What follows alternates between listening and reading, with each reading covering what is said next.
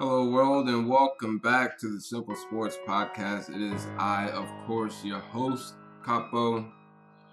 We're here to talk about Week 7, Thursday Night Football, a few things from the previous week, and some news stories that we'll get into here in just a second. But we're going to spend most of our time on Thursday Night Football, talk a little DraftKings, how you can make some money. We are killing it in picks this year, and we are doing pretty well in DraftKings. I haven't had a huge win. Won some money, won some decent money, but no big pot first place finishes. So we're still trying to get one of those. But I got a couple of good picks for you tonight for DraftKings, so you can still make yourself some money, and we will keep plugging away. We will get there as far as those big pots. But first, I need to start with a few things not related to Thursday Night Football, and I'm going to start with the Browns. Browns this week got the Bengals, as they would say, on Cincinnati. And listen, man, all this stuff about Odell Beckham's shoes and the LSU press or the banishment. Come on, man. What are we doing here? Yes, the LSU thing, it was dumb. It was stupid for him to do. He didn't set the place on fire. He did a dumb thing to probably get some attention and, whatever, okay. And then he takes his shoes off on the sideline, throws the helmet down, all that stuff. I don't know if you guys ever played football before. You can get emotional. So I'm not going to kill the guy for being emotional. Should he handle it better? Yeah, he should. But the world is apparently ending. I don't know. But the last time I checked, they were 4-2. They did lose to two pretty good teams.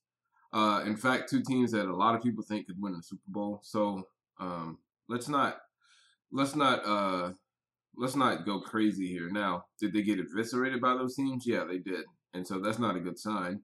But the fact remains that they have made so much progress from where they were that now we are killing them for being 4-2 and not looking good in two of those losses.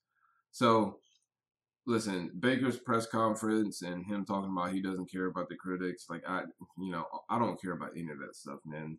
They got their get right medicine coming with the Bengals. The Bengals aren't very good, and all this other stuff is just nonsense. What they need to do is get on their A game because, yeah, the Bengals as a whole are not very good, but that dude Joe Burrow is legit. And what you don't want to do is end up 4-3 because you were sleeping on Joe Burrow. And he comes in and gets a win. The thing is, defensively is where they got to win this game this week because Myles Garrett should feast against this offensive line. Joe Burrow's been hit, God, to my eye more than any quarterback in football. I don't know if that's actually the case. I know it's definitely close, if not. But he's been getting beat up. So Myles Garrett needs to help win this game. He's been playing pretty well so far this year. He's going to need to do a lot of damage this week coming up against that offensive line for the Bengals. But the real advantage that they're going to need is to stop Joe Mixon because when Mixon goes for 100 yards against the Browns, they're 2-1. And like I said, what you can't have happen is week 1 to happen against the Ravens. You come out and beat a bunch of bad football teams. Then week 6, happens against the Steelers and you get absolutely rolled. You can't then come out and lose to the Bengals. You got to get right here. And if you don't, if there aren't already people in the building turning on Baker Mayfield, they certainly will be after this week. So they got to step it up. Baker Mayfield's got to play better. They got to play better in the back end on defense. They've got to play better all across the board. And yet and still, here we are with the Browns being 4-2, clearly in the hunt for a playoff position. And depending on how things go, say this week with the Titans and the Steelers, depending on how things go in their future matchups with those teams, could still potentially be in the race for the division title. So I don't think it's time to go crazy just yet. Now, the other thing I want to talk about really quickly, two other things. One, Ryan Fitzpatrick being benched for Tua. I mean, it's tough, right? Because everyone knew that this was going to happen, and yet when it happened, it still feels like it shouldn't have happened. And I think the reason is most people thought the Dolphins would be bad and that this wouldn't be the case. That the reason they'd be bringing in Tua is because Fitzpatrick wasn't playing great, and he wasn't playing outstanding. Let's not go crazy here, but he was playing far well enough for them to have won the games that they have won and be right in the mix, not only for the division title and the playoff spot, or should I say, not only for a playoff spot, but in the hunt for a division title. With the Bills reeling, with the Patriots reeling, and the Jets don't exist basically. So they're right in the middle of this thing, and you got the bye coming up. Obviously, you get a chance for Tua to get a little bit more prep, and I totally get that angle.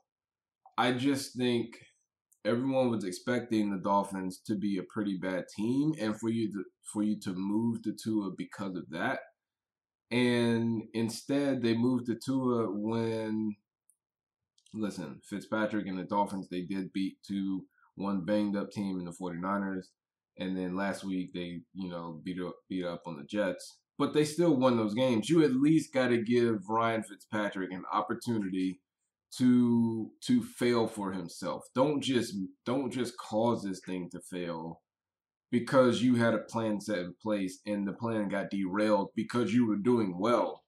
I don't get it myself. I really don't. It's nothing against Tua. That's who they drafted. That's who they wanted to move forward with.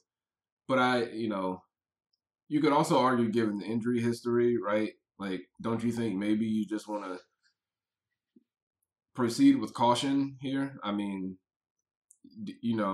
Miami doesn't exactly have a history of having the best quarterback, and one of the reasons is a lot of the guys that they've had have gotten hurt. And this is a guy who's had a potential career-ending injury who obviously has bounced back from it. You don't want to make it worse, right? I don't know. I don't like the decision. I think if next week Ryan Fitzpatrick comes out and stinks up the place, then you go to Tua.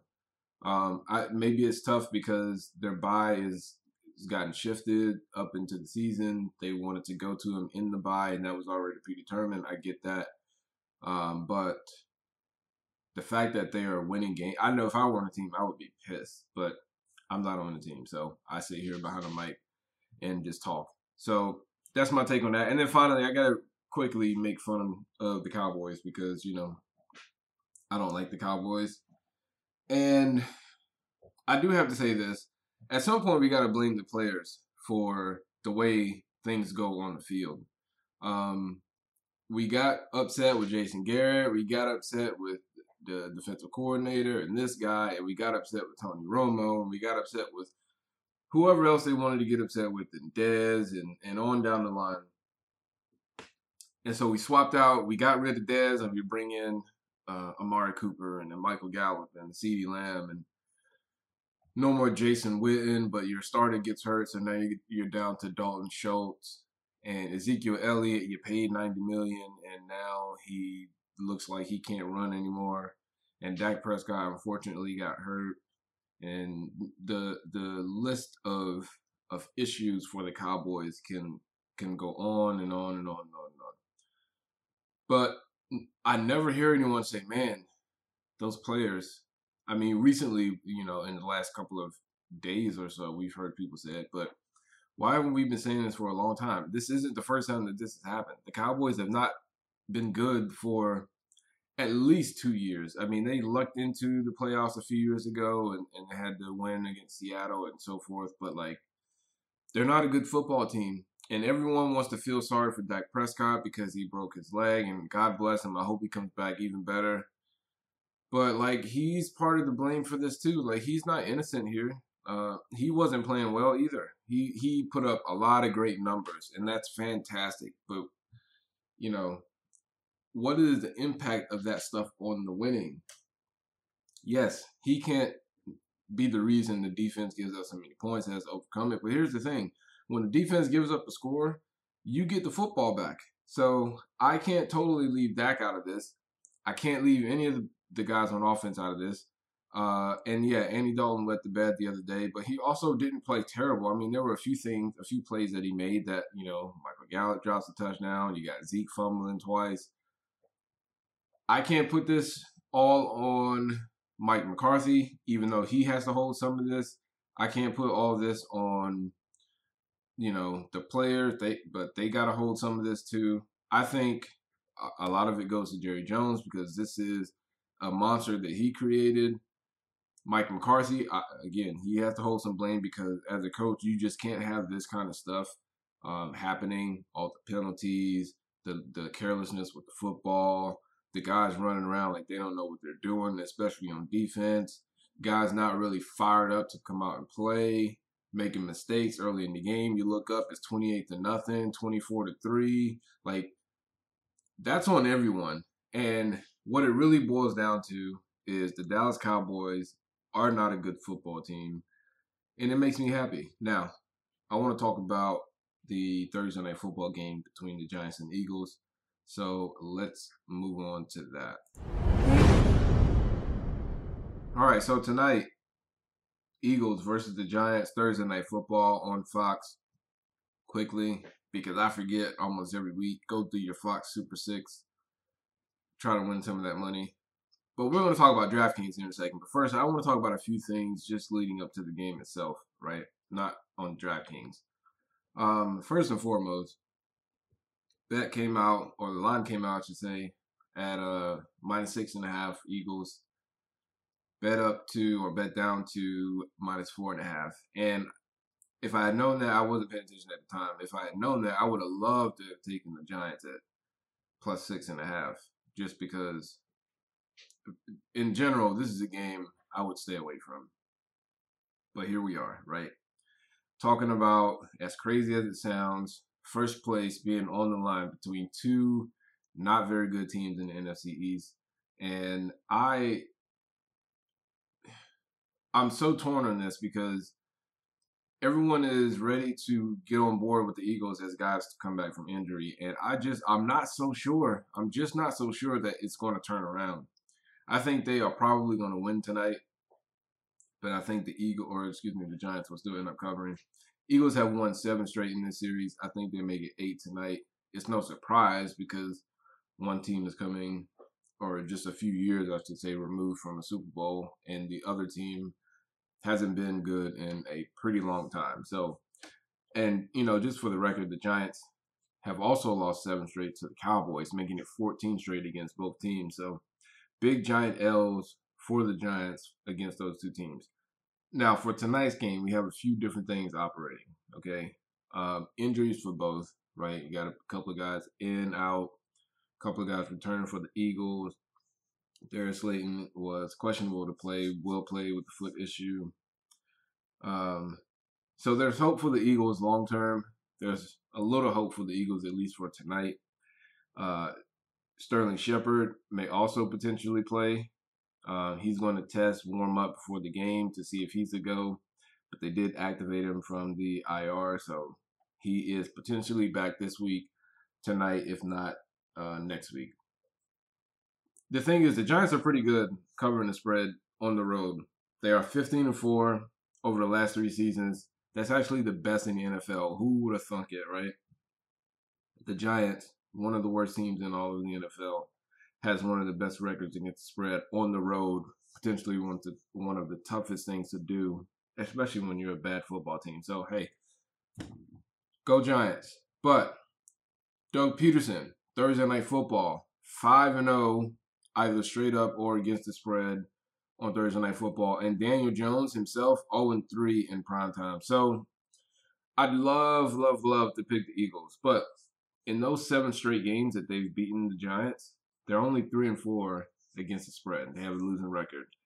And I would have loved to have picked the Giants at +6.5 where it opened, but it's down to 4.5.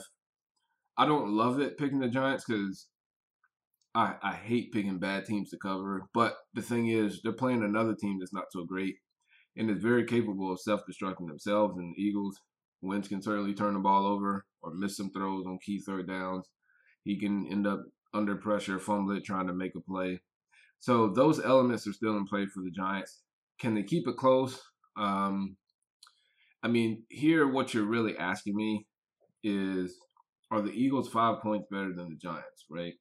And to me, the answer to that is no, because I haven't seen it all year. I haven't seen them be that much better than the Giants. I've seen them play against the likes of the Ravens and the Steelers and make the games competitive. But are they that much better than the Giants, a divisional opponent who, by the way, has an offensive coordinator who knows this team very well, and they have a better than terrible defense? Again, Darius Slayton is going to play. Potentially Sterling Shepard's going to play. They did pick up Devontae Freeman, who's getting more touches. They just need Daniel Jones to not turn the football over. There's no team that I expect more to beat themselves than the Giants. So how can they win? They have to get, I think, at least 2 turnovers. Get a strip sack on Wentz, maybe run it back for a score or a pick six. But they're going to need 2 turnovers because their offense is not very good. So they're going to need to create A, extra opportunities, and B, short fields for their offense to potentially go down and score. So can you create enough pass rush against the Eagles being so banged up offensively that you get them into a strip sack? And even if you can't, run it back, obviously you get the possession. Can you do that? Can you get an early pick off a deflection or, Wentz trying to do too much, force the ball in? Can you get those types of plays in order to keep the game within reach or potentially force the Eagles to play from behind due to some mistakes? Now, conversely, as a team, but especially as Daniel Jones, what you cannot do, which he is great at doing, is turn the football over. Daniel Jones, one of the highest turnover rates in all of the NFL. And when you're the leader of the team, when you have the football the most, what you can't do is turn the ball over the most potentially in all of the NFL. So I don't need to even begin to lay out the numbers regarding Daniel Jones and his turnover ratio and how much it has cost the team. The only thing I can say to combat it is to run the football. Now, the Eagles are not they're a stingy defense when it comes to the run game. Let's just say that. They're 22nd in run defense per DVOA, giving up 126 per. But I think they only allow maybe 3.6 yards per carry. The Giants, unfortunately, don't have Saquon Barkley due to the injury. And so obviously it's going to be a committee-based backfield, and they're going to need them in order to pull this game off. But overall, get the ball to the right guys, meaning Darius Slayton, and like I said, potentially Sterling Shepard. And can we get an Evan Ingram sighting, please? Please get this guy. I don't know if it's because he can't get involved in the game or because they're not getting him the rock, but you see him on the field and you're like, man, that guy can really play. And you just don't see the pop. You just don't see the production. And like I said, whether that's his fault or the fault of those around him, they need to get it changed because he can be a dynamic player based on his skill set. So all that said, tonight, I think I like the Giants to cover yet again in this series. 3-5 the Eagles would be, even though I still think the Eagles win. Probably on a late field goal or touchdown. They go up by 4 points, end up not covering, but getting the win. Giants cannot go down and score. And I think that's going to be the way it goes. Like I said, Eagles get a late touchdown. Giants are going to need to drive the length of the field and go get one themselves and just won't be able to with the guy that they have at quarterback. So that's how I see the game. Now, let's talk about a little bit of DraftKings. So for DraftKings, captain's pick, it's hard not to go with Carson Wentz, right? He's expensive, but actually a really good DraftKings player, averaging 24 points a game. Has the potential to obviously have a big night with the guys that he could potentially have tonight. Deshaun Jackson going to be there, Travis Fulgham. And the Giants' pass defense, even after facing Mr. Trubisky and Nick Mullins and Kyle Allen, ranks 23rd in the NFL. Deshaun Jackson's back. Again, you pair him with Travis Fulgham. Should be a good enough combo for Wentz to get the job done as the captain. However, there is another potential guy to put at captain, and that is the running back, Boston Scott. We saw Boston Scott be the primary back at the end of last year, and he was the godsend for fantasy players, especially for daily fantasy players. It's hard not to see the volume repeat. I am skeptical if we see the same results, But considering Miles Sanders is going to be out and they don't have a lot of their traditional weapons at their other skill positions, I think there's going to be some volume there for Boston Scott. It's really just a matter of can he capitalize on it, get in the end zone once or twice, and maybe go for over 100 yards. So Boston Scott, another potential captain's pick, but I think Carson Wentz is the way to go there. Now, some must plays for you. I really only have one that's a must play, and that's Devontae Freeman. He's too cheap not to play for the amount of volume he's going to get. $7,400. He saw 73% of the snaps last week with 19 touches. So him being around 18 to 22 touches yet again is probably in the works. You just hope that the Giants are moving the football well enough that maybe he can put one or two of those in the end zone. So I like Devontae Freeman, $7,400 with that kind of volume. It's hard to pass up on that. A few sleepers. Now this I like. So number one, Sterling Shepard. Like I said, still activated today. Not totally confirmed that he's going to play tonight.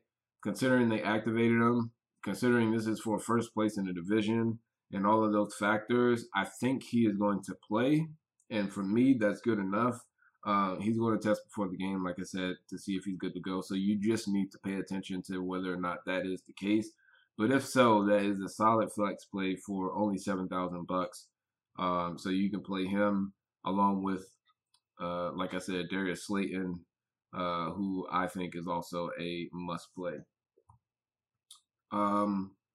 Now, this guy, it's a super hard gamble if you want to play him either as a captain or as a flex play. It is a gamble, but it could be a cheeky gamble, and that is Jalen Hurts. So Jalen Hurts, in his performance last week, averaged 10 yards per play. Jalen Hurts, when the team was really struggling to move the football, came in and provided a spark against the best defense